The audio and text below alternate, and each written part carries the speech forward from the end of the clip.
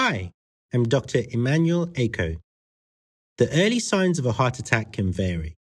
The most common include squeezing across the chest, a feeling of unease, and a sense that something just isn't right. It can be easy to dismiss the early signs of a heart attack as the symptoms don't always feel severe.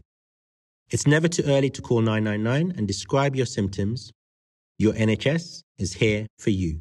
Well, look at this! Appears we got here just in the nick of time. What does that make us? Big damn heroes, sir. Ain't we just? Hi. There's a gun on. Shh, Rome. It's the quiet car. Gotta use your small inside voice in here, son. There's a gun.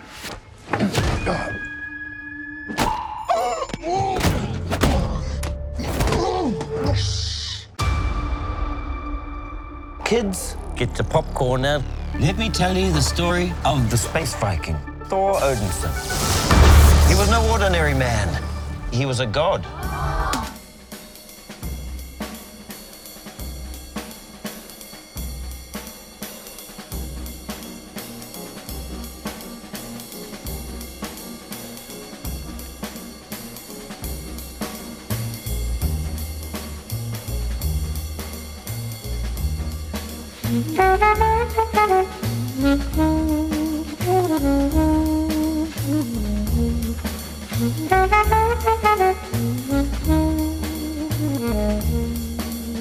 Hello and welcome to Shoot the Breeze on Resonance 104.4 FM, the film and TV radio show where a handful of film enthusiasts shoot the breeze about all things film and television.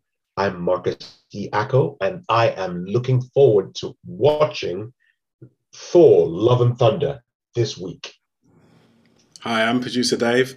I didn't even know it was coming out this week. I knew it was coming out soon, but not this week. In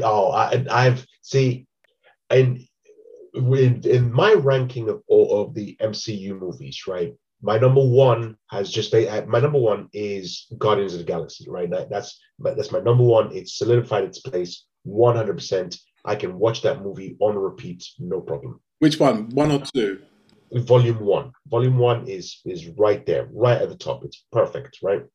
Now, right next to it, just like half a hair's breadth in number 2 is a tie between Volume 2 of Guardians of the Galaxy and Thor Ragnarok, right?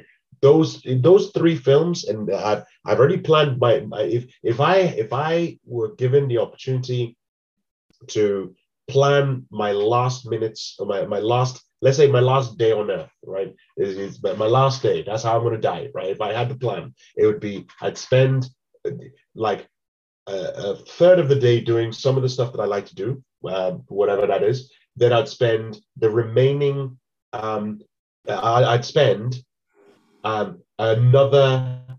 Okay, let's see. So it's a quarter of the day doing my own stuff. Then it'll be half of the day, right, with my family and my loved ones and saying our goodbyes and all that kind of stuff. And then for the remaining quarter of the day, I would not spend that with my family. I would send my family away because I am of the belief that my family shouldn't watch me pass, because at the end of the day, I don't want to leave them with that memory. Let them leave, and I'll be locked in a room by myself, and you just queue up the following movies. You start off with Guardians of the Galaxy, then Guardians of the Galaxy Volume 2, then Thor Ragnarok, and then Oh Brother, Where Art Thou? Because for me, I have to die halfway through Oh Brother, Where Art Thou? Right? So the movie starts, it starts playing, and in the middle of it somewhere, that's how I just pass real peaceful. In the middle, somewhere in the middle of, actually, I know exactly where it has to be. And it's not in the middle, it's towards the end. It's the moment, what was his name? Everett McGill steps on stage and starts to sing Man of Constant Sorrow, and the audience gets up. That's the moment that when the hairs, the back of my hair, the back of my neck lift at that moment when he's having his moment of realization, that's the moment I want to pass. So if fate and anyone is hearing me, that's how I would like to go. Anyway, but long story short, Guardians of the Galaxy Volume 1, favorite MCU movie of all time, Guardians of the Galaxy Volume 2, and tie with Thor Ragnarok. The reason I'm bringing all that up is because this week, Part 4 in the quadrilogy that is Thor is coming out, right? Thor: Love and Thunder. I've seen one trailer, the very first trailer of it, because that's my thing. I don't like watching MCU movies because MCU trailers because they show a lot of stuff in the trailer that I would like to see firsthand.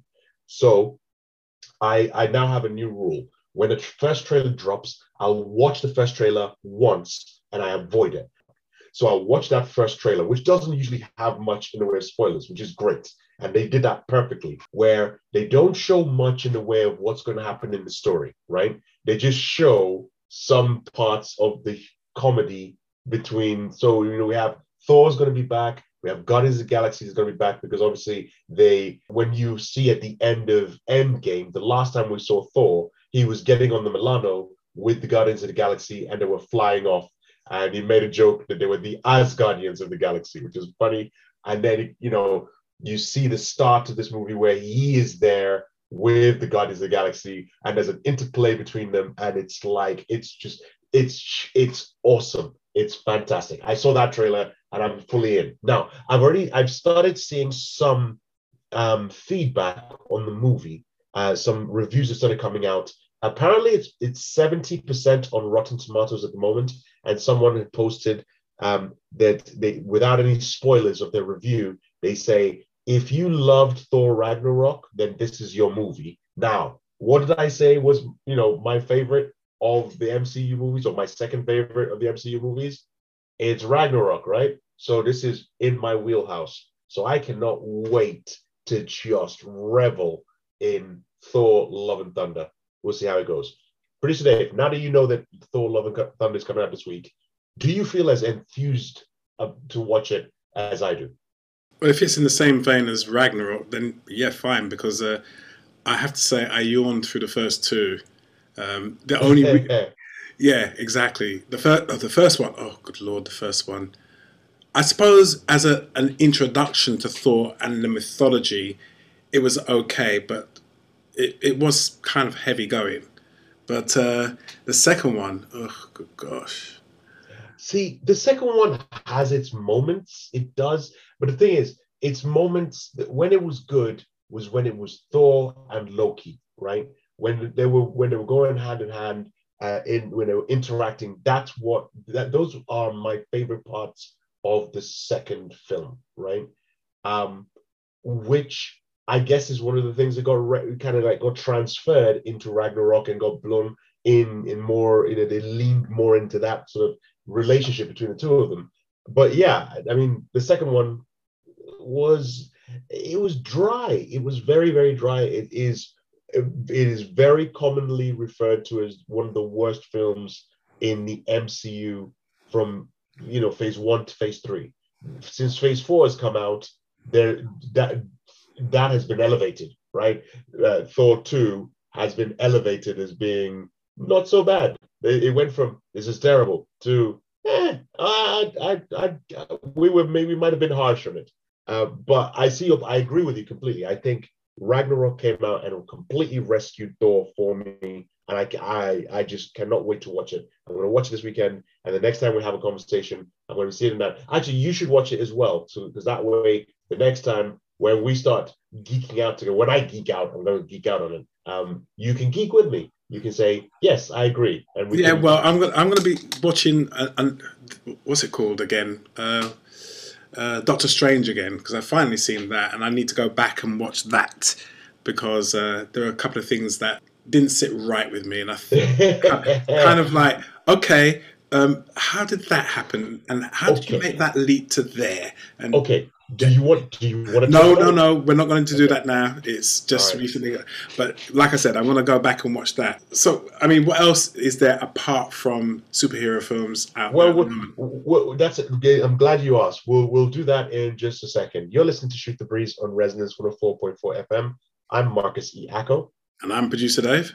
And we've just been ranting. Oh, that's ranting. I have been going off on a ramble, on a tangent and a ramble, talking about Thor, Love and Thunder. But I realized that, and just as producer David just pointed out, lately we've been talking a lot about superhero movies, and there are a lot of you who are thinking, I'm sick and tired of superhero movies. and we want to cater to that. So what we're going to do before we jump into our spotlight section, which is where we're talking to comedian Phil Green, who has his comedy show that he's taking up to Edinburgh this year called 90s Boy, Blair, the Love Gun, and Me. But before we do that, maybe we'll jump into film and TV news and talk about some non-superhero movies. Let's do that in film and TV news.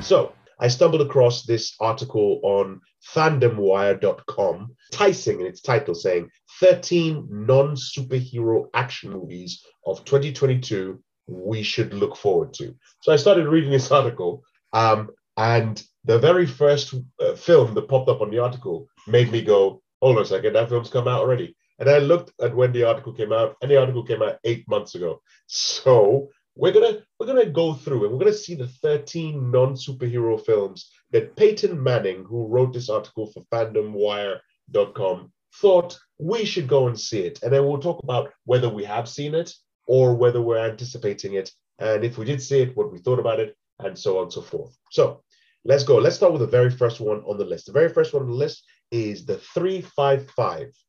Producer Dave, have you heard of the 355? No, I haven't. Okay. When you said it, I was like, what? Okay, so the 355, this female-led movie features a team-up between Jessica Chastain, Penelope Cruz, Lupita Nyong'o, Marion Cotillard. So it is like female spies, right? They all get together. Jessica Chastain is CIA. Penelope Cruz is like a psychiatrist who gets dragged into what they're doing, and so on and so forth. And it was it wasn't well received when it came out in January. So it came out, and I guess there was like the whole thing about it was actually supposed to come out a while ago, but due to COVID and everything, it got delayed and so on. So that kind of, dampened it a little bit for people. And I haven't seen it yet, so I'm not going to get past any judgment on it.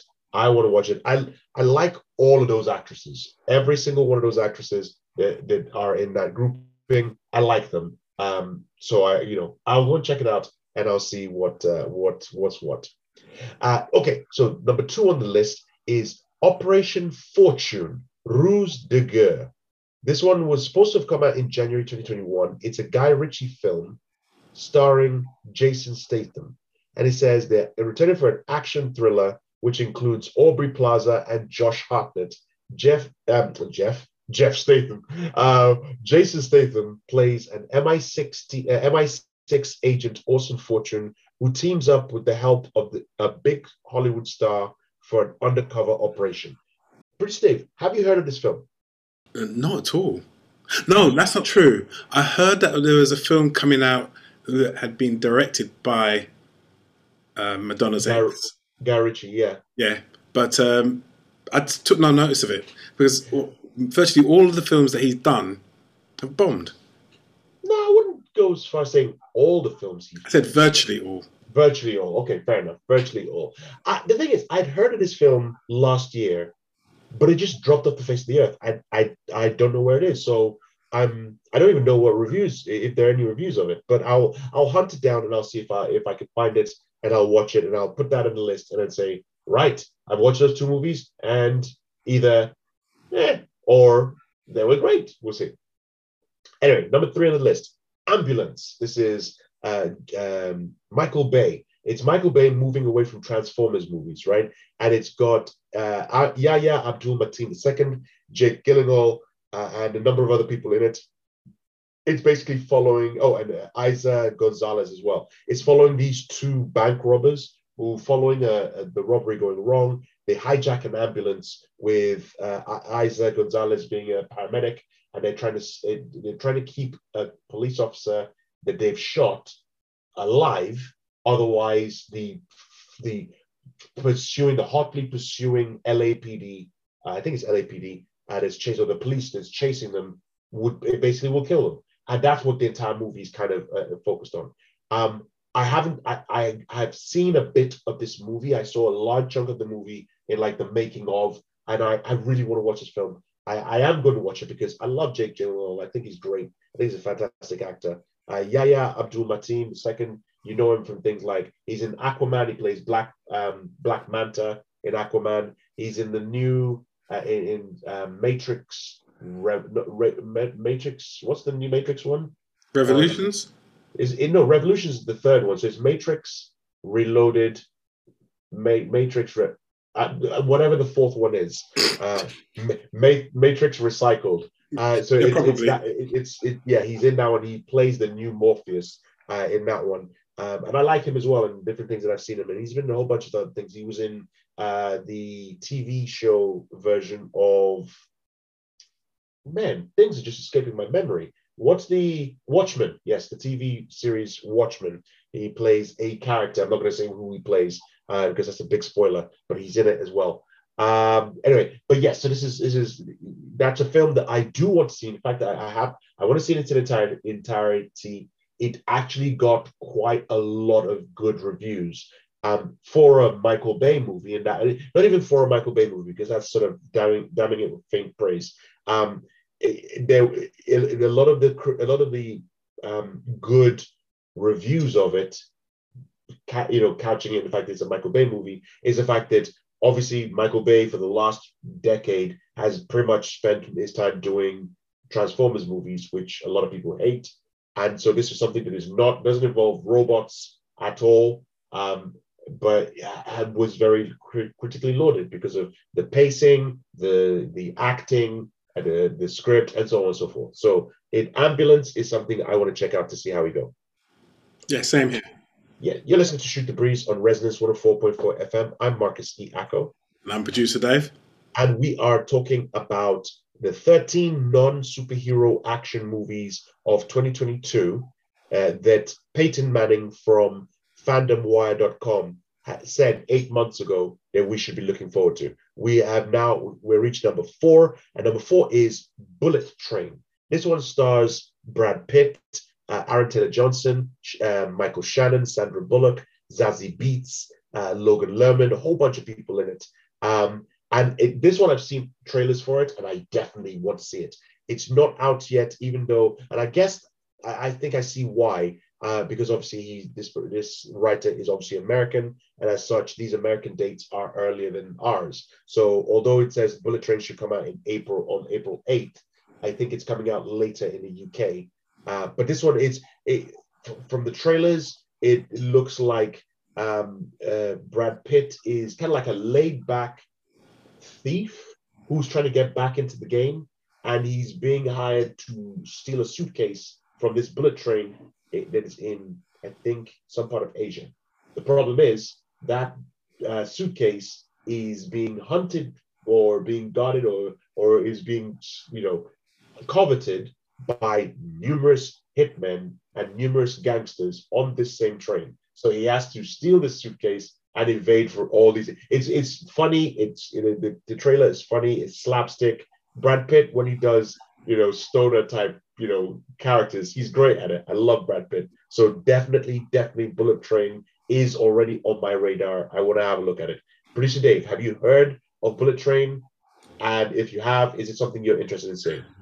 I had heard of it, very little, but I've heard of it, and I fancy seeing it as well. But I'm more looking forward to World War Z Part 2 with Batman. Is that still is that supposed to be coming out? I thought that was like stuck in development hell. I think it's still stuck in development hell, which is unfortunate because I actually really did like that film. Don't ask me why. It was okay. So some of what they did was all right. For me, it's not one that I would jump to as like, yes, I definitely want to watch that again. But I see your point.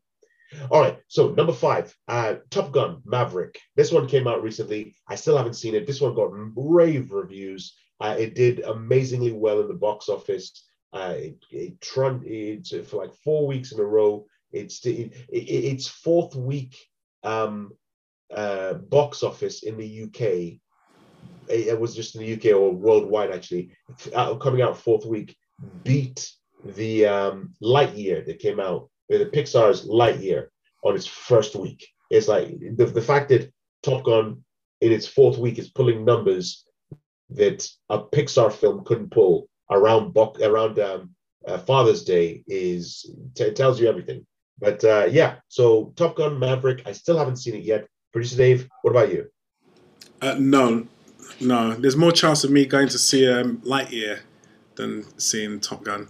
Really? Okay. Yeah, and I'm not that invested in Lightyear either. I mean, in actual fact, no, I still don't really want to do that. Despicable Me, what's it? Minions. Minions. Yeah, the Minions one is more likely to see me than the thingamajig. Well, I won't go dressed up in formal gear though. You know what I think you are going to want to go see? Our number 6 film, which is John Wick 4. So, yeah. Yeah, okay, let's not say any more about that. We'll just both agree and move on to the next one. Don't even tell me what the story is. I want it to be nice and surprising. All right, fair enough. I won't tell you anything about it, although there are some excellent names popping up in this. But I won't tell me the names. That's fine. You know. Okay.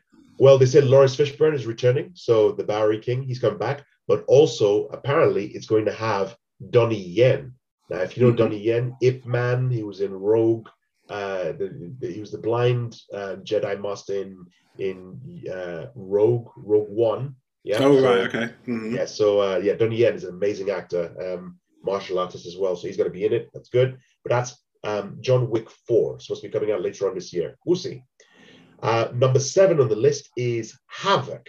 This one is Tom Hardy. So Tom Hardy's next big action thriller is quite exciting. Written and directed by The Raid director Gareth Evans. If you've seen The Raid, oh my God, The Raid is amazing. It is how can I describe it? It is a Taiwanese. Is it Taiwan? I think it's a Taiwanese film with martial arts in it.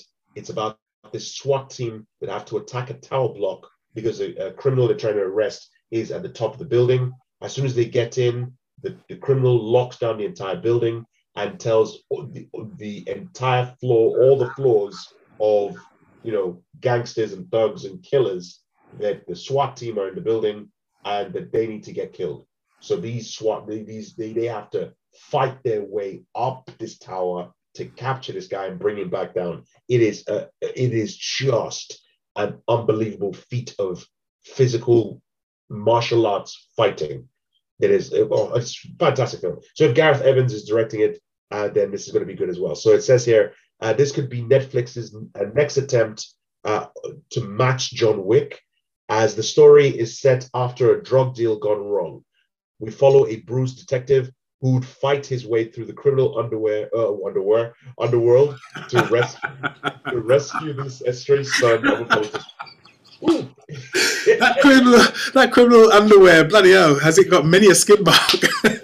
My goodness, I'd watch that. I'd watch the underwear. I'd watch Tom Hardy try to fight through someone's underwear. Yeah. It's got Timothy Olyphant in it, who's from Walking Dead. He's from Deadwood, Deadwood, and a whole number of other, and Justified. Oh, Timothy Olyphant, that guy is, for me, everything he's in, I love him in it. And then Forrest Whitaker is also starring in it, so yes, those are good. Anyway, Jurassic 8. Hang on, what was the name of that last film? That last one was Havoc on Netflix. Havoc. Okay. Yes. So I said Jurassic 8, which is a slip of the tongue. I meant to say Jurassic World Dominion is at number 8. And that came out, and it was. Did you see that one, Producer Dave? That's the one which had the original 2 stars in the first. Original 3, because Sam Neill. That's right, 3.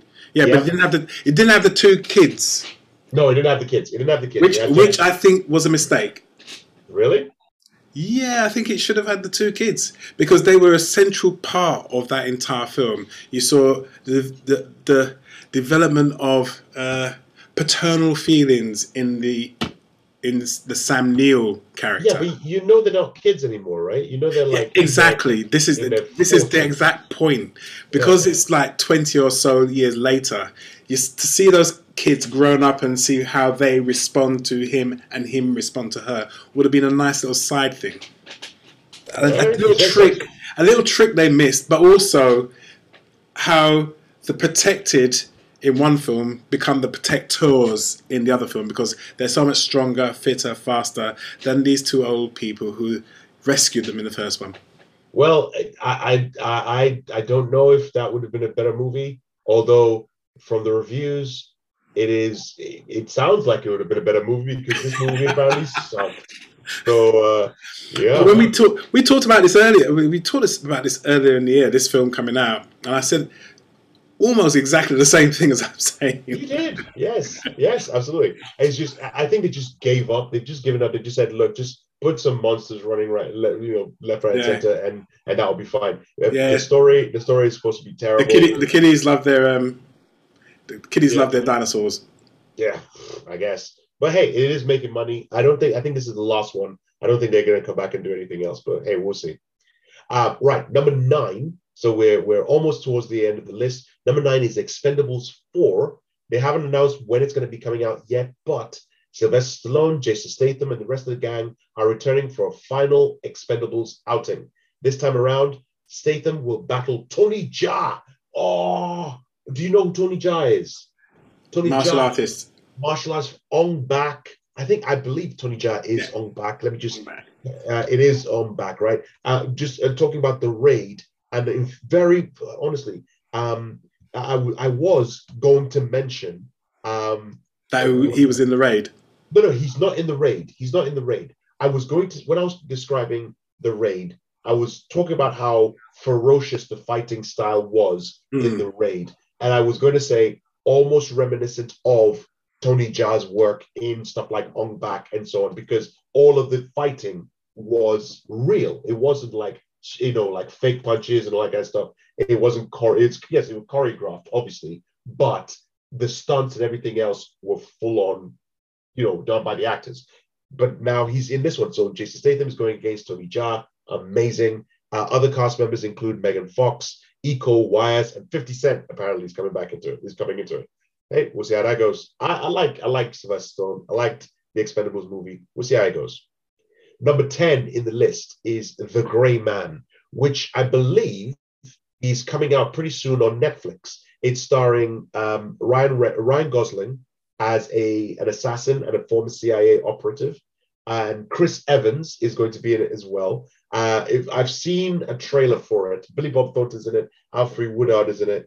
Regé-Jean Page from Downton Abbey is going to be in it as well. It is basically, from what I've seen, it's kind of like the ex-CIA operative is on the run from his former handler, played maniacally by Chris Evans. The trailer's pretty good, so I'm looking forward to that one.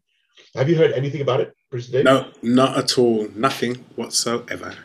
Fair enough. But I think it's going to be good. I really like Chris Evans and his stuff. Ryan Gosling, he never seems to fail. Ryan Gosling always seems like the kind of person that I don't want to like, but then I'll watch him and stuff, and I'm like, I like you. You're good. I love Drive. I loved him in Drive. I think he's fantastic in that. Anyway, number 11, Mission Impossible 7, which should be coming out towards the end of the year. This one has Hayley Atwell in it. Oof.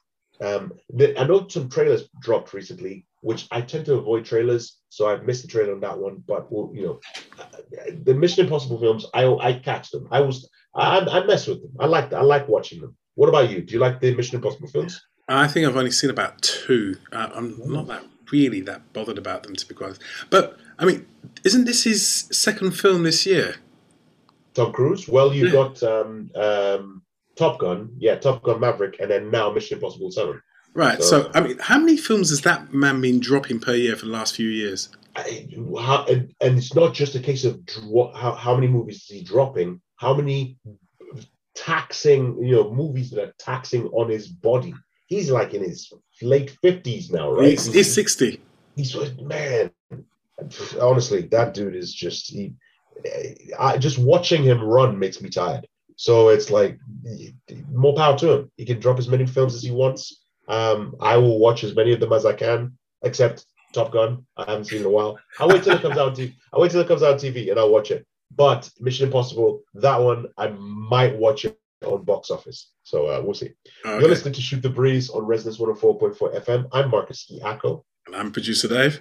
And we are just coming to the end of the list of 13 non-superhero movies that in 2022 that Peyton Manning from fandomwire.com has told us that we need to look out for. And the last two on the list are Creed 3, which is going to be directed by Michael B. Jordan. So Michael B. Jordan makes his directorial debut in this action drama. So he's going to be, so again, for the first time, Adonis Creed will be without Rocky Balboa backing him. And it'll be interesting to see how he grows as an athlete now that he's a father too. Ooh, spoilers. And this time, his opponent is said to be played by Kang the Conqueror actor Jonathan Majors. So Jonathan Majors, amazing actor. If you've seen Loki, you saw him as in the series Loki. He pops up at the very end. He's also in Lovecraft Country. Yeah, he was in Lovecraft Country. He's popped up in various things recently. He's in Harder They Fall on Netflix. He's the main character in that. So he's going to be obviously playing the opponent to Creed in Creed 3. Producer Dave, have you followed the Creed franchise? Not really, no. Okay. I haven't been watching them. I've seen the first one. The second one, I wanted to watch it. I haven't watched it yet. That's where it's kind of like he fights Ivan Drago's son. So it's kind of like, the man who killed his father, he's now fighting his son kind of thing. I haven't seen it yet, but I do want to watch it.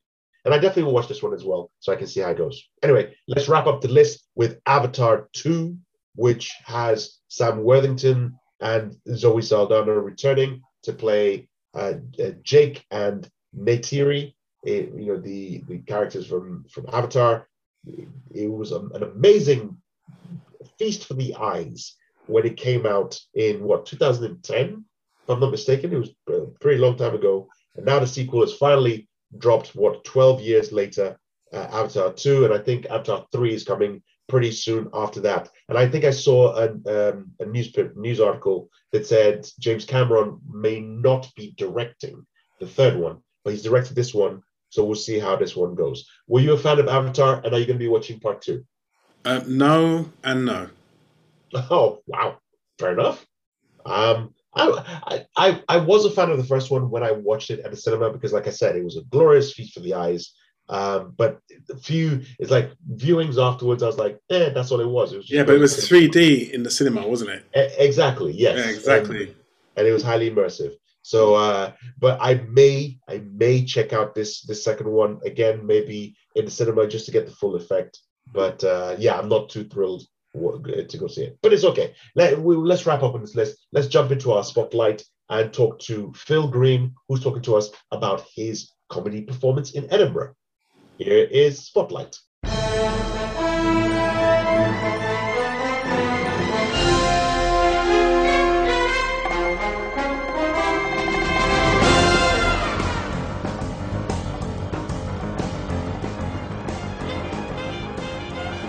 You're listening to Shoot the Breeze on Resonance 104.4 FM. I'm Marcus Iacco. And I'm producer Dave. And we're here with a stand-up comedian who is preparing his Edinburgh show, which is called 90s Boy, Blair, The Love Gun, and Me. Please tell us your name and tell us, let's jump straight into it. Let's see. First of all, let me ask you the first question. Tell us your name and how long have you been in comedy? So my name is Phil Green, and I've been a stand-up comedian for about 5 years now. So this is my first full run as a solo performer at the Edinburgh Fringe this year. But I've done stand-up comedy for about 5 years. Fantastic. Now we'll get into the show that you're taking to Edinburgh. But I want to ask, and I asked this of all the comedians that we've been interviewing recently, why choose stand-up comedy as a medium to get into? Yeah, I mean, I actually, most comedians have a sort of story where they fell into it. I think I met very few comedians who wanted to do that from a young age. It's everyone's got a different story. One of the reason I got into it is one of my best friends about 5-6 years ago now split up with his long-term girlfriend. He was in a not in a good way, and he wanted to do this comedy course. And I said I would do it to support him. And we'd always been into comedy. I've known him a long time. We'd always been into comedy from teenagers. And so we always had an interest in it. But I said I'd do this course with him. And that kind of culminated in like a showcase event at the end. And that went well. And then it went from there, really. I started doing a few more gigs and I really got the bug. He gave up after 2 gigs. So helping him, I've now ended up in a career doing this. But yeah, everyone's got a different story about how they entered into it. But I had always been a comedy fan. I'd always loved it. My dad was really into things like Fawlty Towers and Hancock, at the radio, old 40s radio shows. And Monty Python. So I kind of grew up watching and listening to a lot of comedy. So there was always a passion, but I never really thought about doing it until this friend persuaded me to do this course. So that's kind of what kind of led me into it. But like I said, I think every comedian's got a different story about how they fell into comedy. I love hearing those stories about one person wanting to pursue a particular career. And it always seems to be in arts. It always seems to be acting, music, comedy, where there's one person who wants to go and do it. The other person is not interested in it whatsoever, but going there as support. I know someone like Terry Hatcher from Desperate Housewives. I think there was some other actors I remember having that same sort of storyline where it's nothing that they were interested in. They go to support somebody else. And then when you ask what that other person is doing, they're accounting or lawyer or doctor or dentist. Just something completely different. So it's good to hear that you decided you found what you felt was your calling by accident, and you've run with it. Now, the fact that you went on to that comedy course. Now, I've been hearing a lot of people talking about going on comedy courses, etc. And just like with acting, I'm thinking it's one avenue to get into stand-up comedy. I know there are a number of other comedians who haven't done a comedy course, but from your perspective, tell us what you gained by going on a comedy course and how it helped you to where you are right now, about to go and do an Edinburgh show. Yeah, I mean, I think one thing they tell you at the start of any comedy course, I think, because I've done a few for different things, but any comedy course will tell you they can't teach you to be funny, but they can teach you to find the funny in stuff that's happened within your life. And they can teach you things like mic techniques. They can teach you how to present, how to hold yourself on stage, and that all helps.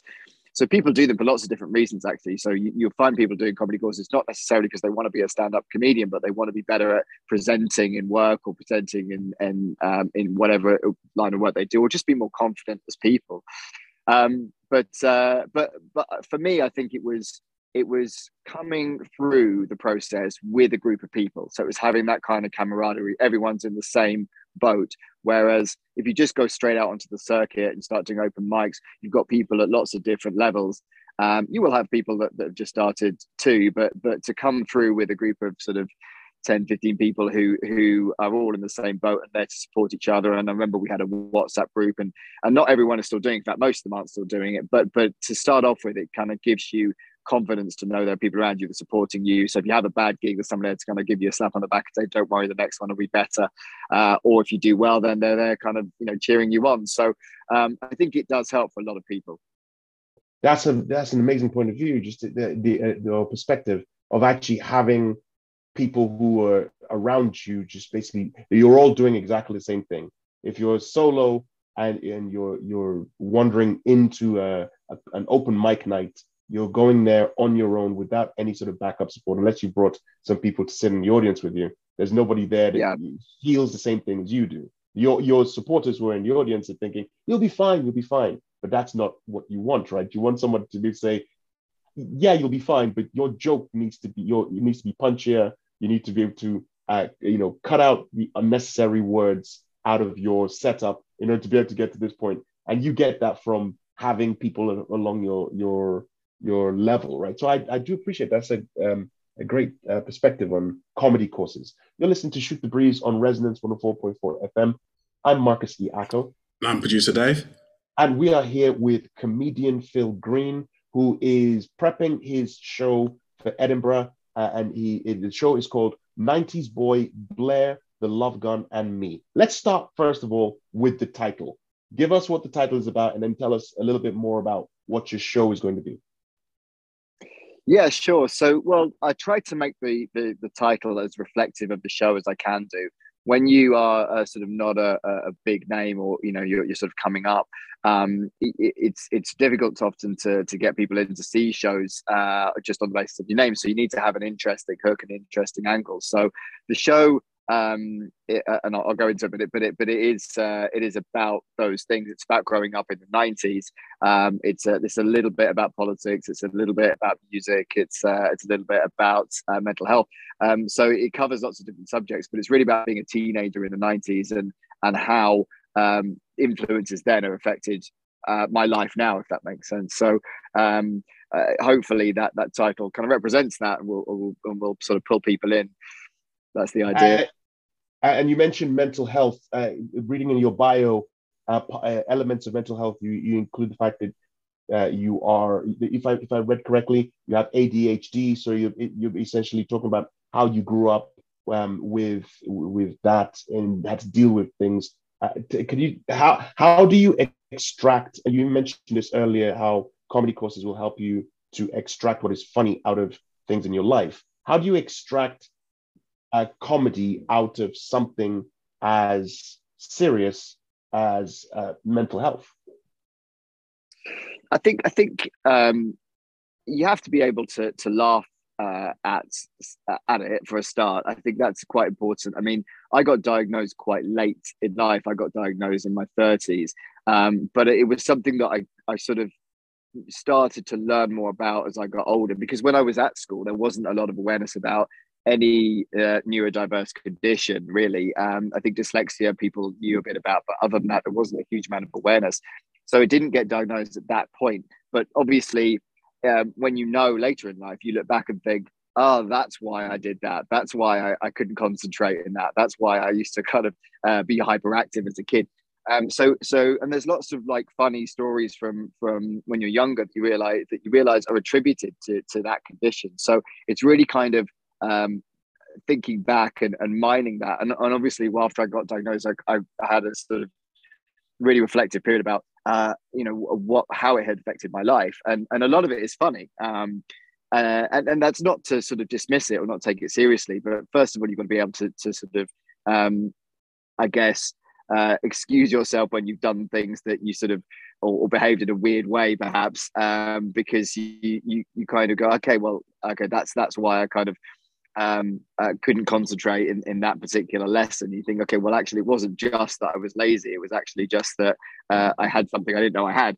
But there's loads of stuff I used to do as a kid that you kind of think, oh, okay, well, now it makes sense. So I think that's really, I think it's tackling a serious issue, but also being able to make light of the funny side of that issue. If that makes sense. No, that makes perfect sense. And as you said, it's there is the tendency when someone has something that is really dear to them, really personal to them, that could be seen as it is life changing, right? Your diagnosis, that obviously could then weigh down on certain people, and they may not find it funny. They might find it very. Oh yeah. No, we still got you. We still got you.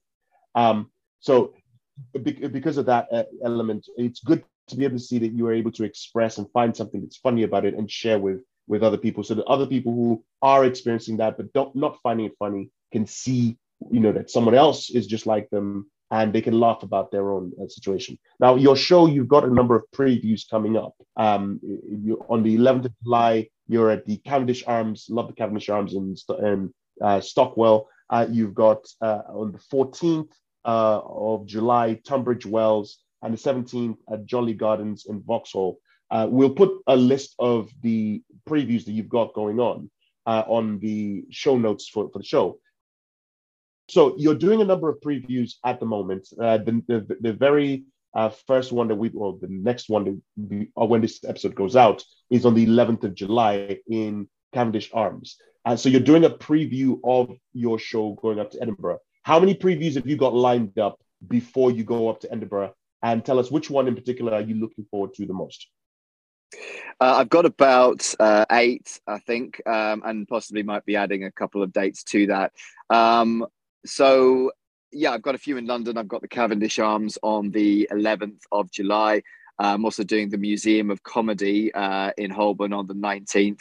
And just before I go to Edinburgh, I'm doing one at Aces and Eights in Camden, which is the part of the Camden Fringe Festival, which is a really great comedy festival that runs in parallel with Edinburgh, if anyone's interested in checking out a London-based comedy festival.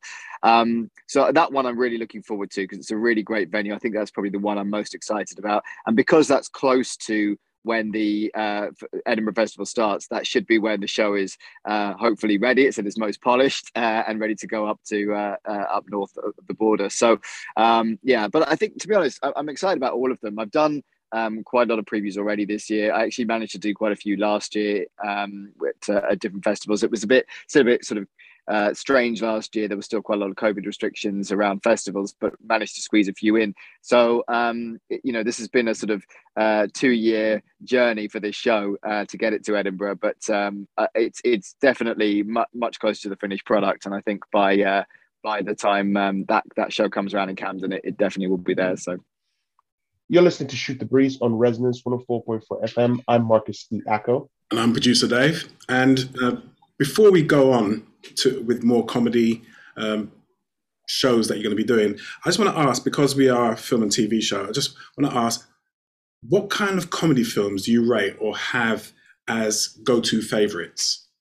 I watch a lot of, so I was a big comedy fan in the 90s, so I love things like Vic and Bob. I've sort of followed their career all the way through, and I love everything that they still do now. I love the stuff that Steve Coogan does, not just Alan Partridge, but some things like The Trip and lots of his other characters. I think he's a terrific performer.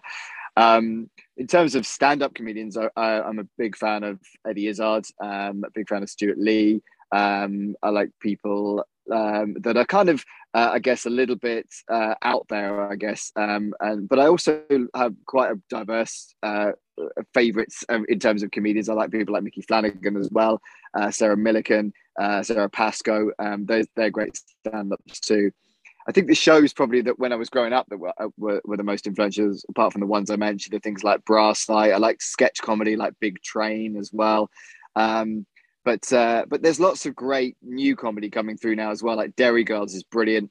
I think that's one of the best sitcoms I've seen in years. Fleabag was obviously a great sitcom too. Things like Stathlet's Flats on Channel 4, that's great.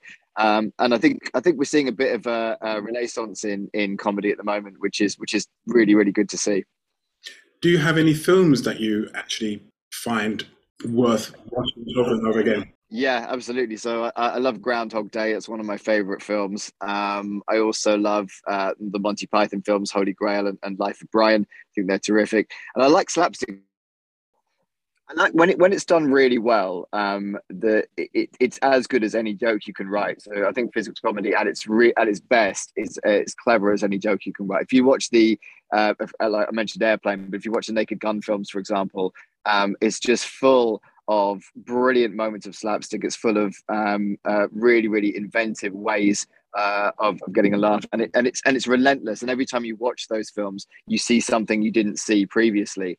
So I can watch them over and over again and still notice new things. So I think that's what I love about it. Also, it's not the sort of comedy that I'm good at doing. So you always want to do the thing you can't do. So I think I watch it partly for that reason. But they're great, and they're classics too. Now, staying with films and TV, do you have any aspirations to do work for TV and film? Yeah, don't consider myself an actor, but I would love to do sort of some kind of comedic character performance stuff. I do improv as well as stand up, so I often create characters on stage when I'm doing that, and I'd very much enjoy sort of sketch-based comedy or character-based comedy within TV or film. That would be definitely an ambition. And that's usually the progression that tends to happen with stand-up comedians. They start on stage, and then they go and do comedy shows, and then moves up to panel shows, etc. And then some then take off and move in a completely different direction. Look at Eddie Izzard. I know he's still performing, stand-up comedy, but he's actually now known as being more of a dramatic actor, which is fantastic because it's great to see when he does that. You're listening to Shoot the Breeze on Resonance 104.4 FM. I'm Marcus Iacco. And I'm producer Dave. And we have with us comedian Phil Green, who has his stand-up performance in Edinburgh coming up soon called 90s Boy, Blair, The Love Gun, and Me. He's got a number of previews coming up, which we're going to put on our show notes, and we'll try and push it out as much as we can for the previews that are happening in London. There's one on the 11th of July at the Cavendish Arms in Stockwell. There is the 14th of July at Tunbridge Wells. There's the 17th of July at Jolly Gardens, Vauxhall. Just a quick question, Phil. The Jolly Gardens, it's not the same as the Vauxhall Comedy Club, is it? No, I performed at Vauxhall Comedy Club many times, but no, this is a double bill Edinburgh preview at the Jolly Gardens, which is probably about 5 minutes from Vauxhall Comedy Club. But it's a really nice pub.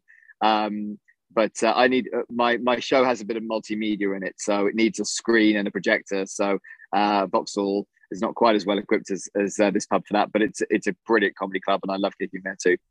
Excellent. I've got one last question I'm going to ask, and then I'm going to throw it to producer Dave, who's got one last question as well that he wants to ask. Phil, you've been working for 5 years as a stand-up comic. You've worked your way from the open mics all the way to a set that you're going to perform at the Edinburgh Festival. So I just want to ask, from your perspective, how do you progress? It's like, give us like mile markers that you've reached going through. The reason I'm asking this is because we have a YouTube channel called The Idiot on the Comedy Circuit, where we're sort of building ahead. Right. Yeah. So I want to find out, can you give us some mile markers that you have from performing your first open mic to doing 5 minutes, to then doing 7 minutes, to then having your Edinburgh show? Is that something that you can mark out for us? Yeah, to a certain extent you can. I think going, so as you mentioned, they're going from 5 to 7 to 10. Those are big markers. And yeah, you have to be honest with yourself as a comic because about when you reach that point, because if you could do 5, you can do 10, but doesn't mean it's a quality 10. You might be filling them out with a bit of fluff. So it's about having a 10-minute set that you're confident that you could walk into a comedy club and it would blow the audience's minds. That's kind of where you need your club sets to be. Whether it's 5, 10, 15, 20, you want it to be consistently good throughout that set, not sort of filler. So those are big markers. I think probably your first paid gig, that's definitely a big moment, I think, in most comics' life, the first time they get offered that. There's other moments, things like competitions. There's quite a lot of comedy competitions and new act competitions. Those can help people's comedy careers. They're not the be-all and end-all by any means, but they can definitely help. And then I think probably it's about when you then start getting gigs in the big clubs. So again, if usually with clubs, they'll offer you usually what's called a middle spot, an open spot in the middle, which is usually about 10 minutes. If you do well at that, then you progress to kind of being to opening, which would be a 15 or 20 minute set to open a night. And if you do well at that, then you end up progressing to headline clubs as well, which is where you want to be. And in terms of like doing your own show, there's no kind of set rule to this, but generally speaking, a lot of comedians will do what we call a split bill. So you might do a show with 2 or 3 other comics where you split an hour and you take that to a festival. And that helps for lots of reasons, especially sort of financially as well, because it's very expensive to do these festivals. So if you go up with a couple of comedian mates and you can split an hour between you and it all do, let's say, 20 minutes each, that helps. And then that gives you, I guess, the experience of actually putting on a show, knowing how to market it, knowing how to set up, knowing what's a good room, what's a bad room, all that kind of stuff. And then from there, people go to doing a 45-minute show to then an hour show, and that's generally the progression. Like I say, there are people that just go straight in and do an hour, but generally I find it's better when you kind of work your way up to that and learn all the kind of technical aspects of putting on a show as much as getting the material together. Just one quick last question from me. We've been asking this of all the comedians that we've spoken to, How do you recover from a bomb? You know, when you've gone into a room, you said your piece and nothing happens. The joke bombs. How do you recover? Well, I mean, it depends. If it's a club set, then you know you're only getting through 10, 15 or 20 minutes. But also when you're doing a club, so you can recover mid-set. That can happen. If you're doing a club set in particular, you can switch what you're going to talk about. So if you've got enough material and if you've watched the comedians that have been on before you and you've seen what is working with that crowd, sometimes you can change what you're going to do before you go on. But sometimes mid-set, if you think, well, this isn't working, so I'm going to switch to a different story, or maybe talk about a different subject, or maybe something that's resonating particularly well with the crowd on that night. So that's easier to do. When you're doing a full show, like I'm doing, but that's scripted. You can't really change that. It is what it is.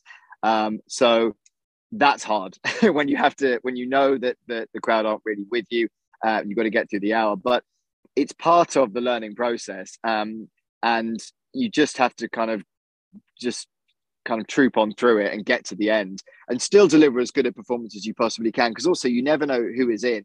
And in a crowd of, let's say, 50 people, there will be at least 2 or 3 people that are enjoying it. And that's who you're playing to. It's those people. It's finding those people and making sure they still have a great show, even if the rest of the audience isn't enjoying it. And I think that's kind of has to be the takeaway, is that when you know that there were definitely still people in there that enjoyed it, they had a great night, even if everyone else didn't.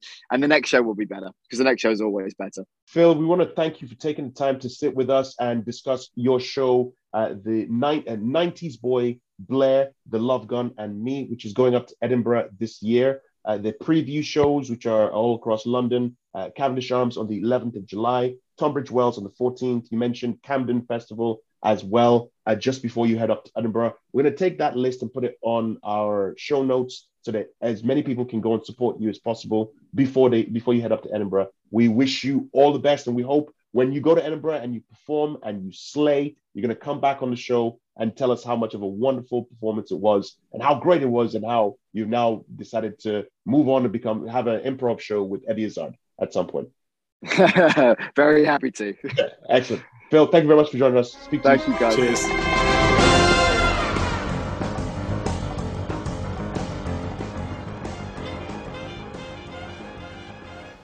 And that was our conversation with Phil. Phil obviously was out of the country and using Zoom. There were tons of issues with the audio, so apologies for that.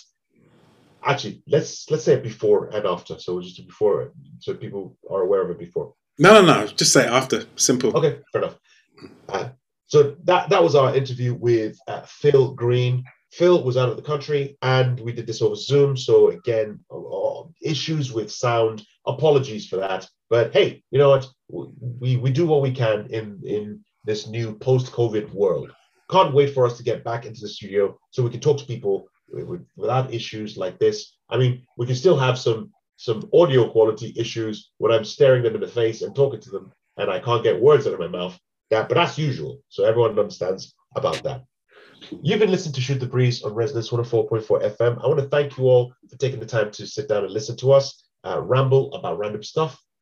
Without you, we wouldn't be doing this. So we deeply appreciate this. We also want to thank Resonance FM for not listening to our show. Like I say this all the time, because if they listened to our show, they would cancel us and we would no longer be on air. And I would just be having weekly Zoom calls with Dave. And then David would just turn around and say, look, I've humored you for 3 weeks, but this is getting sad. So please stop calling me and enjoy the rest of your life. So Resonance FM, don't listen to our show so we can still use your airways, so that producer Dave is trapped in his in this meaningless existence where he has to sit down and listen to me ramble about random stuff about films.